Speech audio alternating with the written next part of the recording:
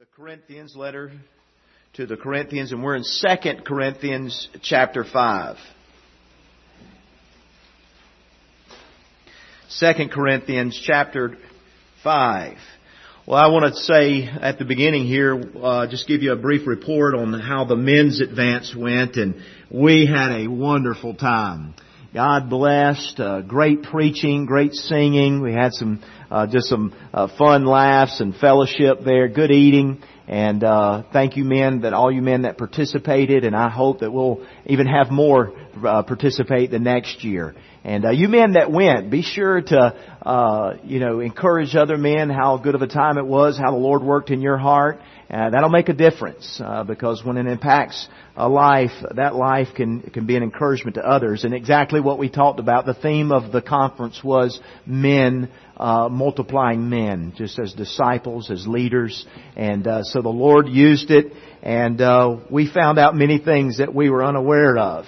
I won't go into all the details, but everyone had a man card, and as they called out different things, if you had done, you had to go turn in your man card. And so it was quite funny. My favorite one was if you'd ever had a pedicure, turn in your man card. I think we had 20 men go up and turn in their man card. So it was that was something else. We had a good time though, and thank the Lord for His Spirit working. Thank you for those that prayed, and again, we're trusting God will just use that continually in our lives. Well, we're in 2 Corinthians chapter number 5. And I'm going to read, before we do that, could you just stick your bulletin or something right there in 2 Corinthians 5 and also go to 1 Corinthians chapter 3. So I just want you to mark both places. 1 Corinthians chapter 3. So just put a place and mark it there, a bookmark or tithing envelope, something like that you can mark that, and then we're going to be looking at both of those passages, and that would be helpful. But let's go back to our original passage there as you have the other one marked. We're 2 Corinthians chapter 5. I'm going to begin reading in verse number 10. The Bible says, "For we must all appear before the judgment seat of Christ, that everyone may receive the things done in his body according to that he hath done, whether it be good or bad. Knowing therefore the terror of the Lord, we persuade men. But we are made manifest unto God, and I trust also are made manifest in your consciences." I want us to look at the subject this morning, church, on the judgment seat of Christ. And this morning's title is simply this: Standing in Awe of the Judgment Seat of Christ. Would you pray with me, please? And please pray for me. Lord, thank you again for your people this morning. Thank you for your praises, Lord, as we lift you up on high and exalt you above all others. We thank you, Lord, for giving us the opportunity to assemble together. And I pray that you would, Spirit of God, teach us this morning the truth of your Word concerning the judgment seat of Christ. Oh God, help us to be sobered by this truth. And Lord, also help us to be encouraged by this truth. And Lord, may we ever be changed because of this truth. So Lord, we commit this message to you, and may you receive all the glory from the decisions of obedience that will take place. In Christ's holy name I pray. Amen. Standing in awe of the judgment seat of Christ. Paul is talking about a subject here that is to be remembered and to be thought of as one of those truths that we need to meditate upon often, especially for the believer. And I'll explain that here in just a moment. I'm going to ask Brother Luke or someone get me a glass of water or something here. That would be very helpful. I appreciate it, brother. Paul is teaching the believers in Corinth about the motivations of Christian living. You know, there are some good motivations for living for the Lord. He's going to talk about this, of course, the judgment seat of Christ. He talks about the love of Christ. And he also talks about the motivation of men coming to Christ. But this one here particularly, the judgment seat, is what we're going to focus on. And let me begin by saying that the judgment seat of Christ is totally different from the great white throne judgment. I want to make that clear at the beginning because I don't want to cause any confusion. You see, the great white throne judgment we find in Revelation chapter 20 verse 11 is designated for unbelievers. That's those that reject the gospel and die in their sins. They one day will stand at the great white throne judgment as unbelievers. Christians will never stand before the great white throne judgment. Can you say amen right there? Thank God for that, because of what Christ has done for us. So, because of what Christ has done, thank you, brother, Christians will not stand before the great white throne judgment. However, there is a judgment that Christians will stand before. And that is the judgment seat of Christ. And that is the subject this morning that I will be speaking on. So let's just be clear and make sure I have everybody's understanding on this. And I'm going to ask you, alright, so the great white throne judgment is for who? Unbelievers. Alright? The judgment seat of Christ is for believers, Christians, children of God, those that have been born again and received Christ as their Savior. And so want to make that distinction up front. You know, one way of understanding the significance of the judgment seat of Christ is to see it as a final test, a final exam, if you will, for the child of God. I remember well my least favorite weeks of school, especially at college, were what we referred to as finals. I did not like finals. I didn't like any test, to be honest with you. I was not a good student in high school before I came to Christ, and then went to Ambassador after I'd been saved, and still had a lot to learn there and grow in my character as a student and responsibility. But I was always terrified of tests. I just didn't like them. Some people don't mind them. Some people are crazy and like them. I don't know how that works. But nevertheless, there's something that we all have to experience, and in some way or another, if you've had any kind of schooling or whatnot, but even in life itself, but we see that is indeed what the judgment seat of Christ is going to be. It's going to be that final exam. You know, finals were stressful many reasons because they were going to hold the student accountable for the information that had been taught, that had been communicated. And that was accountability day. That was going to test on what you had done with the truth or with the information that was given. And of course, you know, some of us have some things to brag about and some of us do not. But nevertheless, that's what it was for. I remember specifically taking this was even before I came to know the Lord, but I still remember the anxiety that I experienced on taking the ASVAB test. And really the ASVAB test is not as difficult as an SAT or whatnot, but you have to take it to go into the military. It stands for the Armed Services Vocational Aptitude Battery. And you have to qualify a certain score to get in, number one, but not only to get in the military, but then your score, depending what you have, will determine what jobs you qualify within the military. And so you have to score a different one. The one I was wanting, a marine science technician, which is basically an ocean biologist or something to that degree. I didn't quite qualify for that one, and I was going to actually retake the ASVAB test because they allow you to do that once you're in the military if you wanted to qualify for a different rate. But then after the Lord saved me and called me into ministry, I did not go that route. But nevertheless, it helped you to prepare you for what you were going to do and the military. And I just want to say here up front, that's the kind of, just if I can give somewhat of a parallel, somewhat of an illustration to help us understand as believers. When we stand before Christ at the end of our life, which I believe that will be at the rapture, I believe we will go to be absent from the bodies, to be present with the Lord when we die.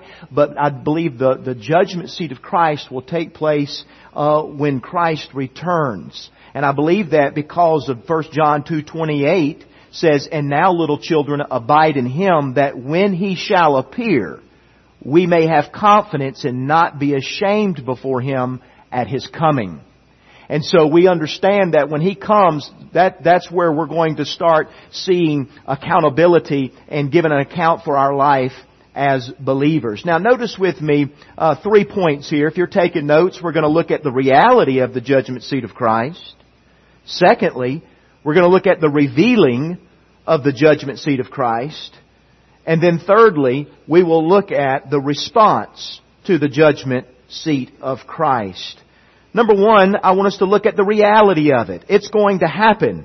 We know that in the Word of God it is clear, as I just read that verse from 1 John. And do we have verses available, ready, Brother Timothy? We can put that one up there. Notice when it says, when Christ comes, we want to have confidence. And that is what we want to do as children of God. To prepare for the judgment seat of Christ, we want to be confident and we don't want to be ashamed. Okay? And so we are preparing for that day so that we can be ready for it. Now, thank you, Timothy. That'll be good. Now, I want us to see also that we must all appear, because that's what the verse says. Notice verse 10 of our text. It says, "For we must," Paul is including himself, "we must all, A-double-L, appear before the judgment seat of Christ." No Christian will be exempt. No Christian will be exempt from this judgment. Also, we see that we must give an account of ourselves.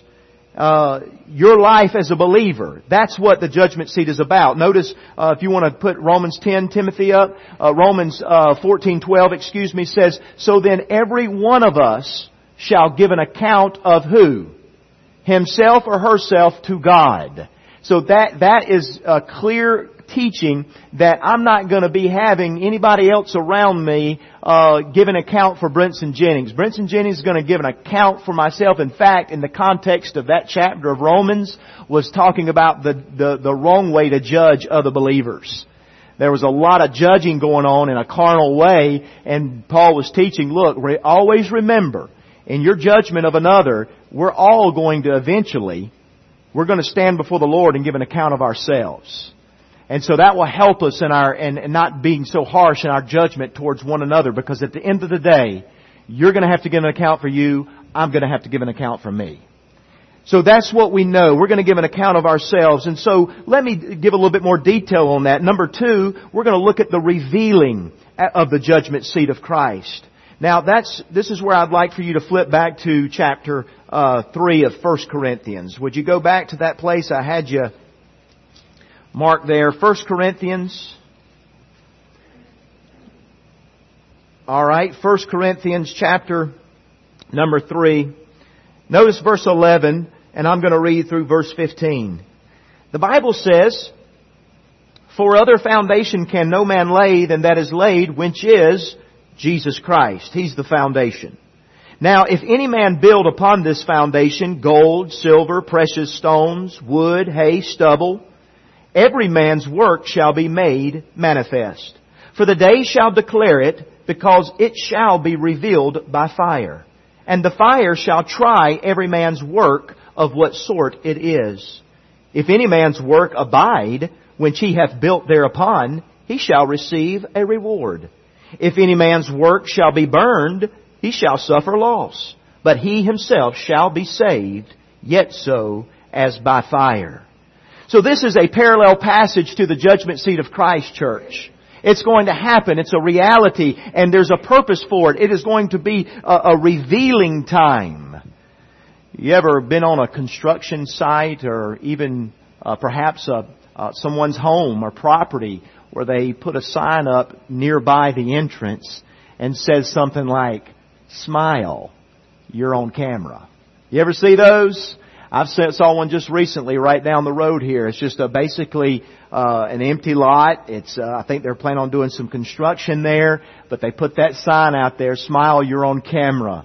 And however they're recording, whether they're not, I don't know, but hey, they got me convinced anyway. Not that I'm planning on going there to take anything, but anyway, I just know that it's a warning sign. Well, can I just say this, Christian? If I can say this reverently, you need to smile because you are on camera. Not in this room, but under the camera lens of the Almighty God. He is recording every second of your life and my life. It is being recorded, and one day at the judgment seat, when it's your turn and my turn, my life is going to be fully displayed before God Almighty. And everything that I have done as a believer, as a child of God, I'm going to give an account for. And we know that there's going to be a revealing because the recording of your life and my life will be played out before the King of Glory. Who does the revealing? Well, we see clearly that Jesus Christ Himself is the judge. He is going to be doing the revealing. Now let me remind you, we're not going to stand before Jesus Christ as enemies. We are His children. We are His servants. And so we're not going to stand before our God and Savior as His enemy. But my friends, just like my children, they're not my enemy. I love them with all of my life and with all of my heart. But my children still have to answer to me as their father. And I still have to hold them accountable. It doesn't remove my love for them. But they're going to stand before me each day as I'm seeking to teach them and instruct them and lead them. Well, one day we're going to stand before our God, our leader, our King, our Master. And He is going to hold us accountable. So we see He does the revealing. And let me remind you, He uses what He uses to reveal. Notice what the passage clearly says. And back in we're here in 1 Corinthians 3. It says there in verse number 13, every man's work shall be made manifest. Now, if you go through those 3 or 4 verses, you're going to notice he's going to use that word work, man's work, at least 4 times. He's talking about your works as a believer. Not for salvation, but as a saved individual, your work for His glory. Now, it shall be made manifest. Now, notice on down what it says. You ought to underline this in your Bible. It says in the middle of verse 13, it shall, talking about the works, it shall be revealed by what? Can you say that again, please? By what? Fire. Now, please understand. You got to be a Bible student here. This fire is not for punishment.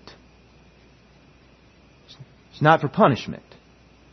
This fire is to reveal what kind of works you have had all your life as a believer. It is to distinguish. It is to test, if you will, what you have done as a believer for the glory of God, what your motives have been, what your actions have been, and your investments in eternity. That is what is going to be revealed by fire. You see, the fire represents many times in the Bible as God's holiness, as God's judgment. And when it is unleashed, my friend, at the judgment seat of Christ, our works will be scrutinized. Our works will be put to the test. Our works will be truly revealed before God Almighty. Notice with me the similarity of what we see about God's fire and holiness coming from Himself, even found in Daniel chapter 7, verse 9. Look what it says. Daniel says, I beheld the thrones were cast down, and the Ancient of Days did sit, which is referring to Jesus Christ, whose garment was as white as snow, and the hair of His head like the pure wool. His throne was like, get it, the fiery flame, and His wheels as burning fire. Notice with me Revelation chapter 1 verse 14 talking about the Lord Jesus Christ. It says that His head and His hairs were white like wool, as white as snow, and His eyes were as a flame of fire. And I do believe, ladies and gentlemen, that as we talk about Jesus Christ being the one who reveals, we're going to be looking in the face of our almighty and great Savior. But thank God, I am not going to be looking at Him for me to judge my sin, if you will. He's going to be judging my works as a believer. And so we need to understand that. So He's doing the revealing, and then secondly, let's look at not only who is doing the revealing, but let's look at the works that will be revealed. Again, positionally, we are secure in Christ, and that will never change. I will give an account as a born-again child of God. Our works will be revealed. And notice with me, in our passage, back in our passage, notice what it talks about at the end of verse 13. It says it will be revealed by fire. And notice the last phrase of this. And the fire shall try every man's work. Now please underline this. It is so important. Of what sort it is. S-O-R-T. Sort. So in other words, Paul is making clear here in the Word of God that when I stand before the judgment seat of Christ, I'm going to be judged on what kind of works I have had as a believer. We're not going to be judged on the quantity of our works. Because let's face it, friends, we all can do lots and lots and lots of work, but do it for the wrong reasons. We can do it in the flesh. We can do it in a prideful way. We can do it in an arrogant way. We can do it in with different ways. But we're not going to be held accountable for the quantity of our work. Ladies and gentlemen, believers are going to be held accountable for the quality of their work. Why we did it. Did we do it with our heart? Did we do it for His glory? It's going to be determined at the judgment seat of what sort it is. You know, we just saw that in verse 13 in our last passage. Every man's work shall be made manifest. 2 Corinthians 5:10 says the things that are done in the body. Now that's interesting, isn't it? We're going to give an account for everything we do in the body. What do we do in the body? We think, we taste, we talk, we live, we work. Everything done in the body. And that's why Paul said in Romans chapter 12, he says you present your bodies a living sacrifice. That's all inclusive, friend. That's the thoughts and the intents of the heart. That's your life. That's who you are. That's who I am. And that's me every day. I'm going to give an account for that. It's going to be on display. It's going to be revealed. We know in Romans 10 we will answer for our lives. It's all of us. Think about the words that you use every day. We're going to give an account for. Even Matthew chapter 12 says that. Verse 36, Jesus said, But I say unto you that every idle word that men shall speak, notice what He says, they shall give account thereof in what? The day of judgment. I believe as a believer, I am going to stand before Christ and give an account of every word I have used since I became a Christian. And that which was for His glory will be discerned. And that which I used that was fleshly and prideful, whether it be critical or gossip or anger or whatever it was, whatever spirit, all of those words, all of those things are going to be burned up. They're going to be burned up. And by the way, we're going to see that which stays is that which was right and righteous, and that's where we're going to see that there is going to be a suffering there's going to be a loss there. We're going to suffer loss in some way. But think about it with me, church. Every word, every penny, every thought, every second, the way I use time, the way I use my money, the way I use everything as His child is going to be right there for Jesus Christ to determine whether it's going to be burned or whether it's going to remain. It's going to be tested by fire. the fire of our Savior's holiness. We see this work, there is the good. In fact, we saw that in our other passage of 2 Corinthians 5. Remember what the Bible said? It said that which is good and that which is bad. What is the good? The good is that living for the glory of God. Do all to the glory of God. Whatsoever you eat, drink, or whatsoever you do all to the glory of God. So everything you can settle down that I do with a selfish motive is not good. But then there's the bad. That's living for the pleasures of sin. Choosing to enjoy the pleasures of sin for a season, as was put in Hebrews in the context of Moses. And let me remind you that nothing will be hid from God. Nothing. And that should sober us, friends. I know it sobers me.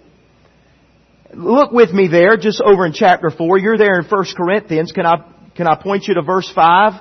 Would you look there with me? Notice 1 Corinthians chapter 4, verse 5.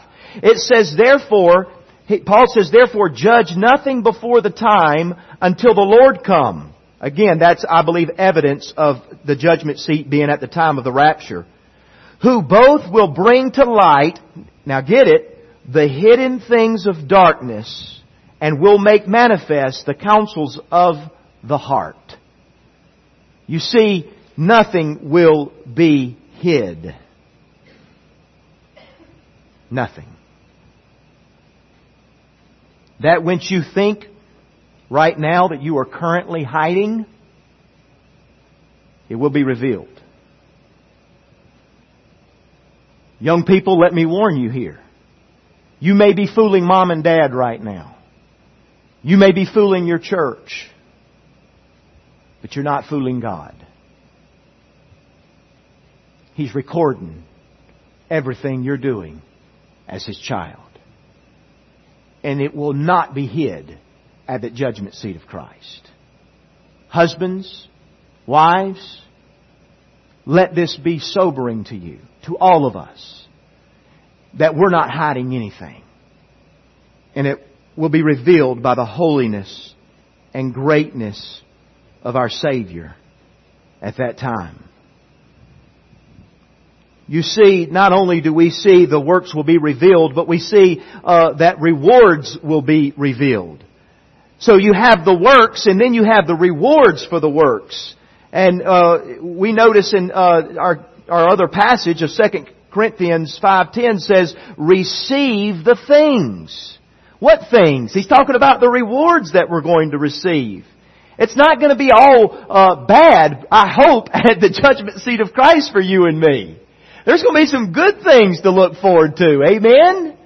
And that's where we have to remember as Christians, hey, my life right now as a believer, it's really mattering. It's going to determine the way I live eternity in heaven as a believer. And what I'm doing for Christ, it's not in vain. That's why God told His church, He says, listen, I have not forgotten about your labor of love. I see everything you do, even offering someone a drink of cold water in my name. The little things in life, the big things, everything that you do in the name of God, I'm telling you, you're going to be rewarded for that. Now again, it's not, we don't labor just for reward, and we're going to look at that. But the very fact is, there's nothing wrong with being encouraged by looking forward to a reward. God makes that clear in His Word. So we see here that the rewards will be revealed. Now there are various awards and various degrees of awards given out at this time. They will be based upon what you did for the Lord by His Spirit. I want to make sure I'm clear on that, because we do a lot of things in the flesh. But when you are led by God's Spirit and filled with Him, you're going to produce that fruit that is going to be rewarded at the judgment seat. Let me share a quote here from Leonard Ravenhill. He said, remember, grace is free, but rewards are not free. They are earned. So the rewards that I am going to get and you're going to get are not free. They're earned as a believer. You're a steward. And God has made you a manager over many things in life. Whatever you are in your life, God has given you responsibilities around you, and you're going to be a steward of that, and that's what you will be held accountable for. And a couple verses that show that. Colossians chapter 3, verse 24 and 25. If you want to just glance over there, if you want to hold your place though and go over to Colossians, it's right after Ephesians and Philippians. Colossians chapter number 3. Notice with me what the Bible says in verse 24 and 25. Oh, we have it on the screen there, okay. It says here, knowing that of the Lord he shall receive the reward of the inheritance, for ye serve the Lord Christ. And verse 25, but he that doeth wrong shall receive for the wrong which he hath done. And there is no respect of persons. So we see the teaching in the Word of God that it's clear that God is no respecter of persons. He's going to reward you simply upon what you have done in His name and for His glory. There's going to be no favoritism at the judgment seat of Christ. There's not going to be just wanting to be even because this one person didn't get as much. No, every man will give an account of himself and will be rewarded exactly with that which remains. You know, there are crowns mentioned in Scripture that will be given to believers. There are 5 crowns mentioned specifically in Scripture, and that's a whole different message, but I'll briefly mention them. There are 5 crowns mentioned. There's the incorruptible crown. That's talking about those that invest in eternity with their finances, with their time, and with their effort. They have an eternity in mind to make an impact for everlasting life on other people's lives. And then there's the crown of righteousness. That is for those that love His appearing. So when Jesus comes in the rapture, the Bible teaches those that are living a life that's expecting His return, that's looking forward to His return. There's a crown for those of us that will live in a way that we love His appearing. There's also the crown of rejoicing.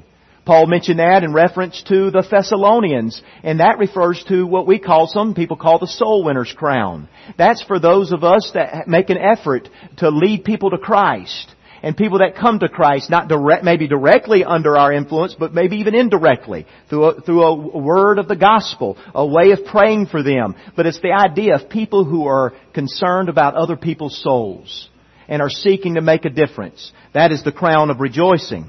There's also another crown, the crown of life. That's for those Christians who endure suffering. You might be here today and you're experiencing some great physical pain. Maybe there's a sickness that you cannot help. Maybe there's a disease there in your body that seems to break you daily. I want to tell you, as you endure as a believer, as you rest upon God and His grace daily, you will receive a crown for enduring suffering. Those of you that suffer persecution in your workplace, some of you young people at school who are mocked and ridiculed for your faith in Christ, you stand strong for the Lord Jesus Christ, and at the judgment seat, you will have a crown of life. But not only that, there is the shepherd's crown that is mentioned. I believe that is in reference to those that are in leadership in the local church. I believe it's not only pastors, but I believe it's Sunday school teachers. I believe it's nursery coordinators. I believe it's leaders in the church who are faithful and do it for the glory of God and not for the eyes and applause of men. People who are just wanting to serve and make a difference. I believe there's a shepherd's crown. Those are all crowns. And by the way, just a little tidbit here. The word crown, the English word crown, is translated from 2 Greek words. One Greek word, which is all the crowns that are mentioned at the judgment seat of Christ, they are the word Stephanos, where we get our name Stephen. It's Stephanos. Stephanos, and the other one is diados. Diadema. And that is where we get our English word diadem. The diadem, the Greek word there is for royalty. That's not what these are talking about. These awards or crowns were given to the Greek athletes in the time of the Olympics. And it's very interesting because of what they were made up of. The crown was woven of oak leaves, of ivy, of parsley, of myrtle, of olive, of violets, of roses. And they were put upon that competitor, that athlete, upon him for his either pinning the wrestler, outrunning the other runners, whatever it was in that competition, they were awarded that. That was the Stephanos crown. And that's what Paul used over and over. And you know what is interesting? He told them in 1 Corinthians 9, he says, listen, these Greek athletes, they strive for a corruptible crown. The leaves. But then he went on to say, but Christians, we're striving for an incorruptible Stephanos. You're going to be crowned according to your works as a believer, and that is going to be with you, I believe, in some way. You're going to be identified by that for all eternity up in glory. It doesn't mean you won't be in glory if you don't get any, because even though those that come empty-handed, I'm going to share something with you that should motivate you to do more for Christ. But nevertheless, we see clearly, what is the purpose of these crowns? Well, these crowns, I believe, are going to give us greater opportunities to worship our Lord and Savior Jesus Christ. Because, church, let me be very clear. There's not a Christian in this room that can take any credit or any glory for the good works you do for Christ. They are produced by the Holy Spirit of God. Because He lives in you. What you simply have done is yielded your life. You've made your life available, your mind, your body, your goals in life, your desires, your responses. You've just made yourself available to the Holy Spirit of God, and He produces that work.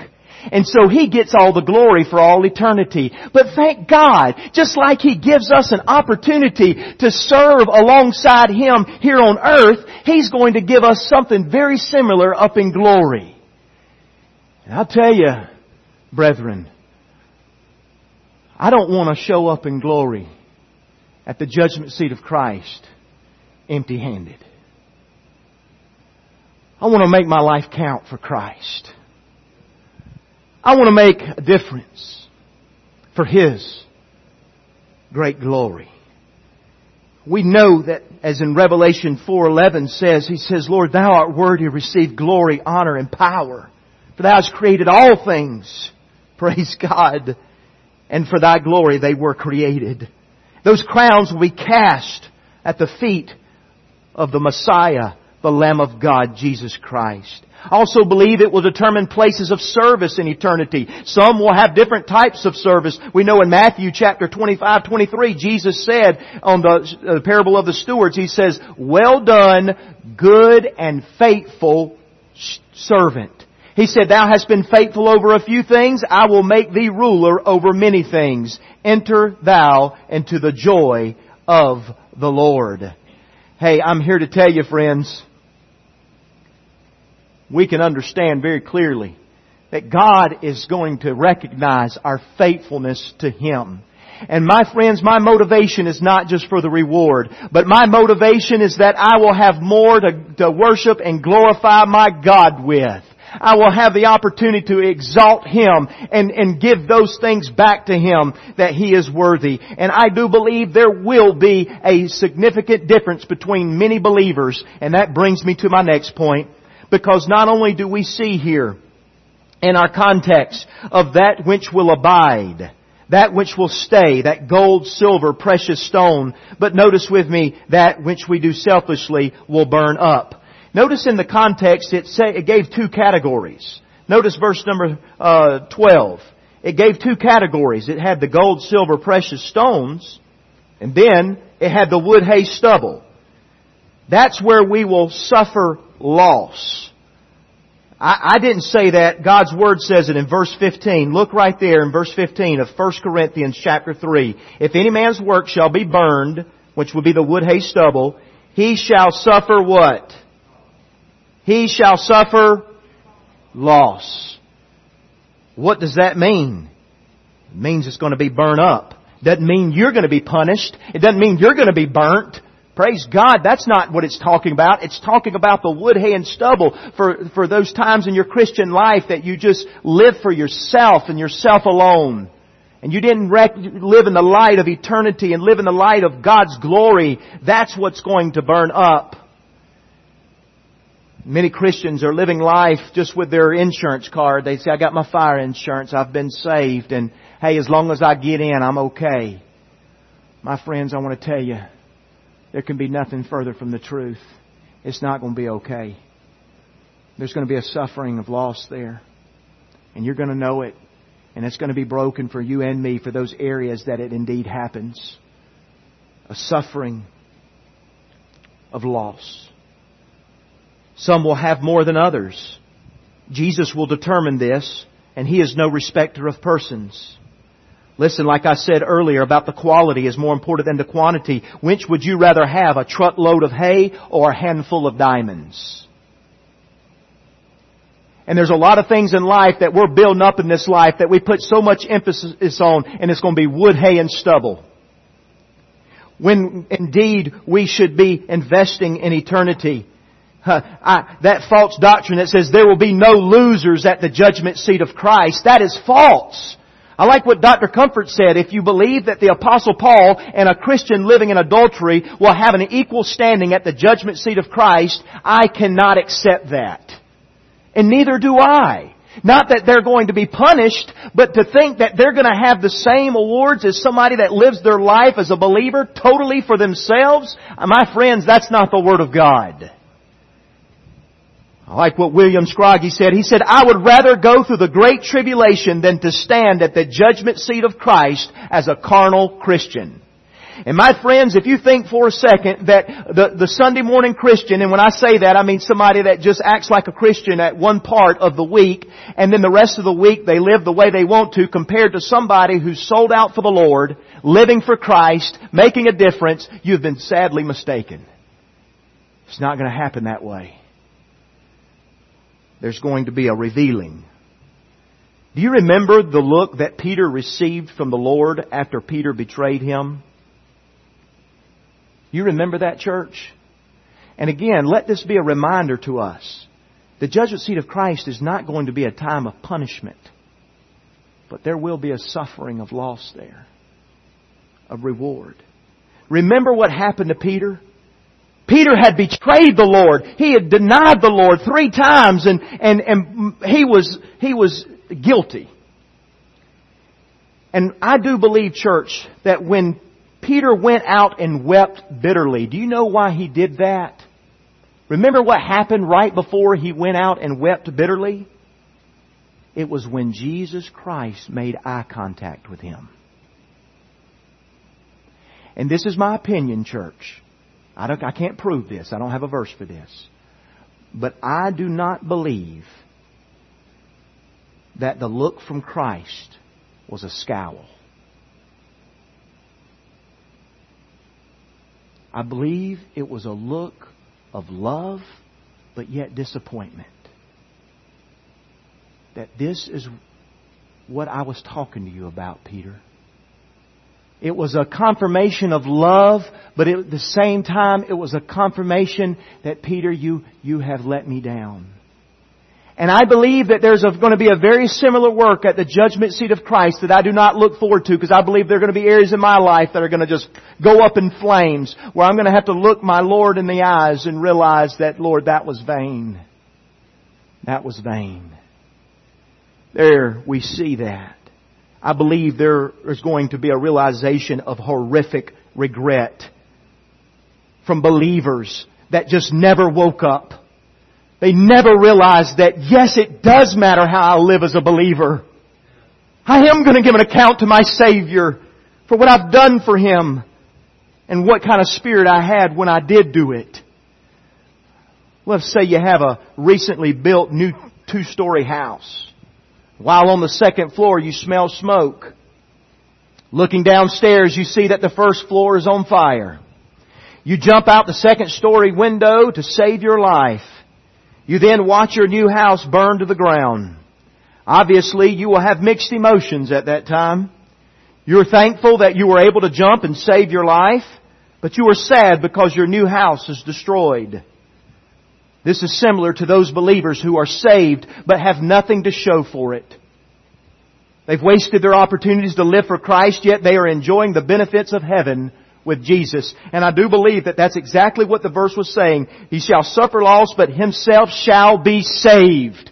You still will be in the hands of God. You still will spend eternity with Christ, but there will be such as by fire, and that means that it was tested. All of it was tested. So how should we respond? In closing, would you notice with me the response to the judgment seat of Christ? The judgment seat of Christ we see, and go back to 2 Corinthians, would you please? You've listened so well. I know this is not a hip, hip, hooray type of message, folks, but please may God have His way in our hearts. Look at 2 Corinthians chapter number 5. And notice back there at verse 11. After he had brought up the judgment seat of Christ, he says, notice, knowing therefore, talking about the judgment seat, knowing therefore the terror of the Lord, we persuade men. Church, there should be a response to the judgment seat of Christ.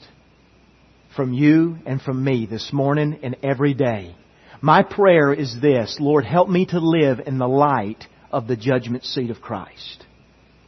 That I'm going to give an account for everything. And notice that's what Paul was saying him. Knowing therefore the terror that we could experience because we did waste our lives, because of the loss that could be at risk there, what should that do to motivate us? And my friends, I must say that if the judgment seat of Christ doesn't motivate us to live lock, stock, and barrel for Christ, I'm not sure what will.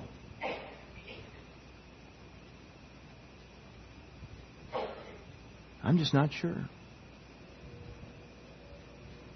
3 responses, if you want to jot these down, that I think it should truly do the judgment seat of Christ. Number 1, there should be a trepidation.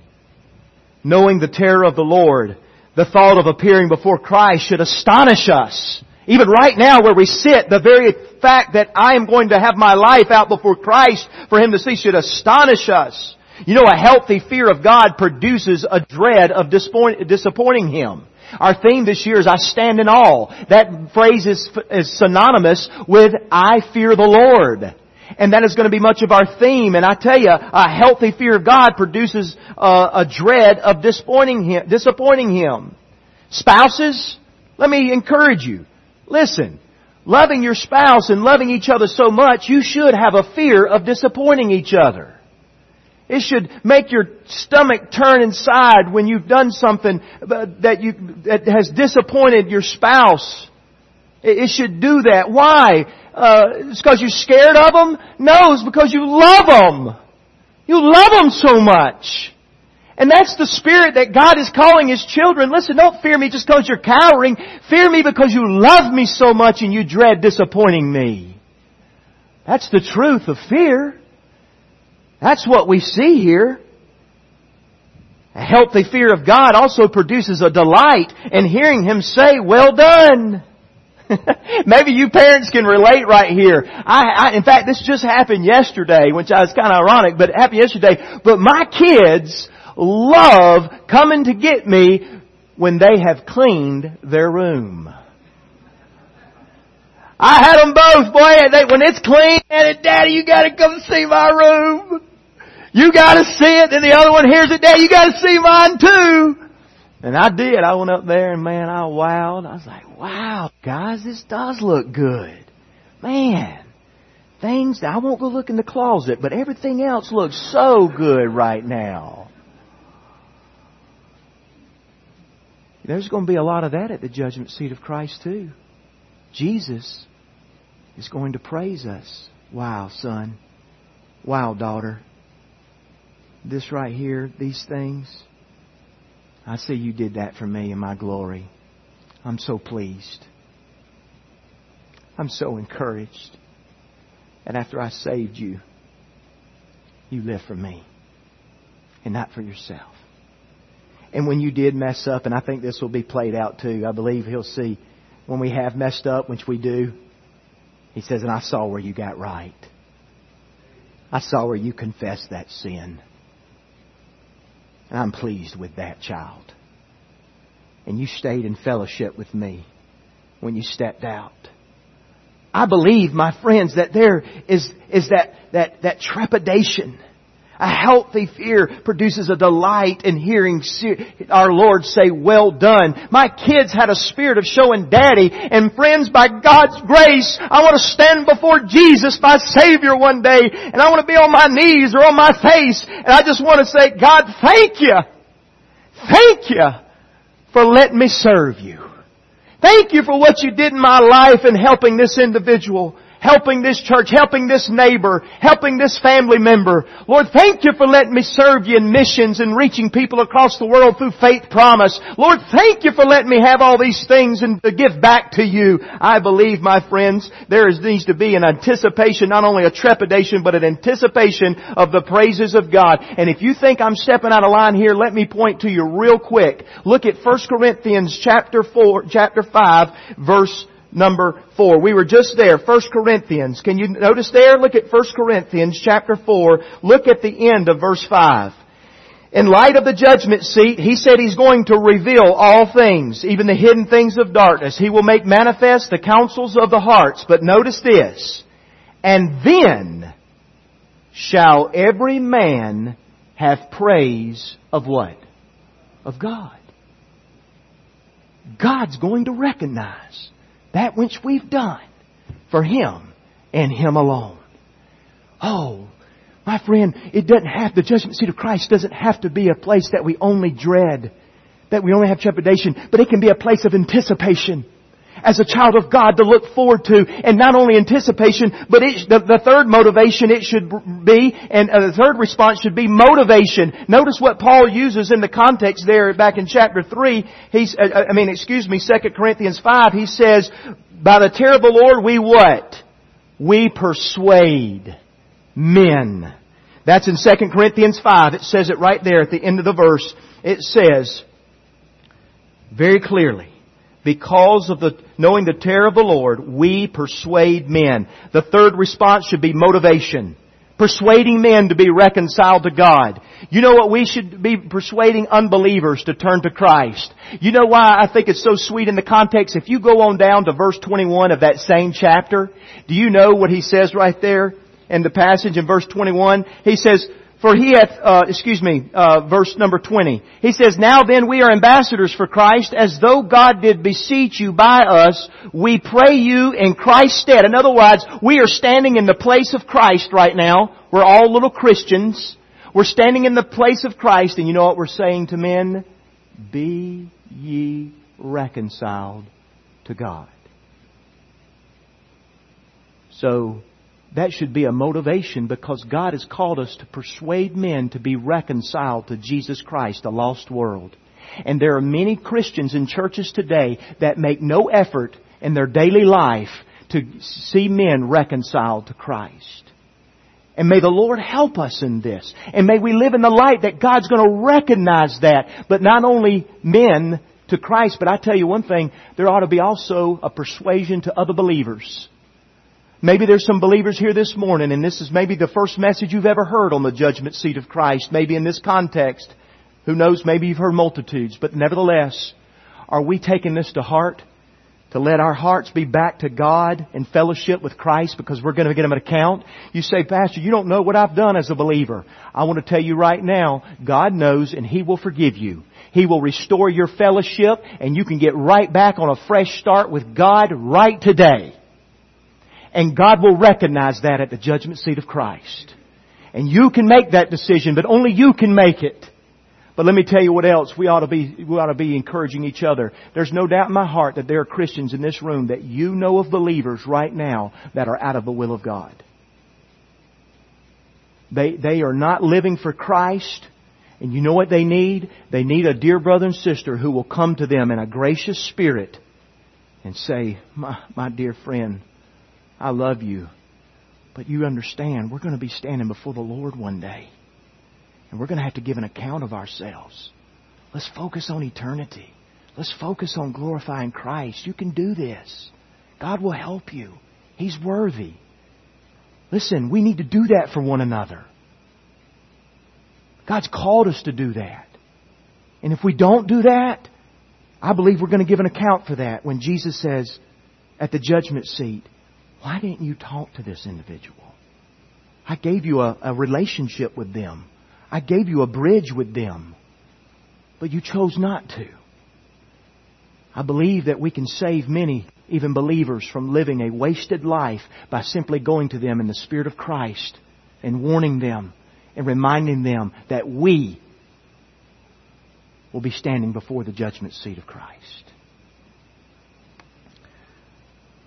This poem, Alexander Maclaren said, "When I stand at the judgment seat of Christ and He shows me His plan for me, the plan of my life as it might have been had He had His way, and I see how I blocked Him here and I checked Him there, and I would not yield my will. Shall I see grief in my Savior's eyes, grief though He loves me still?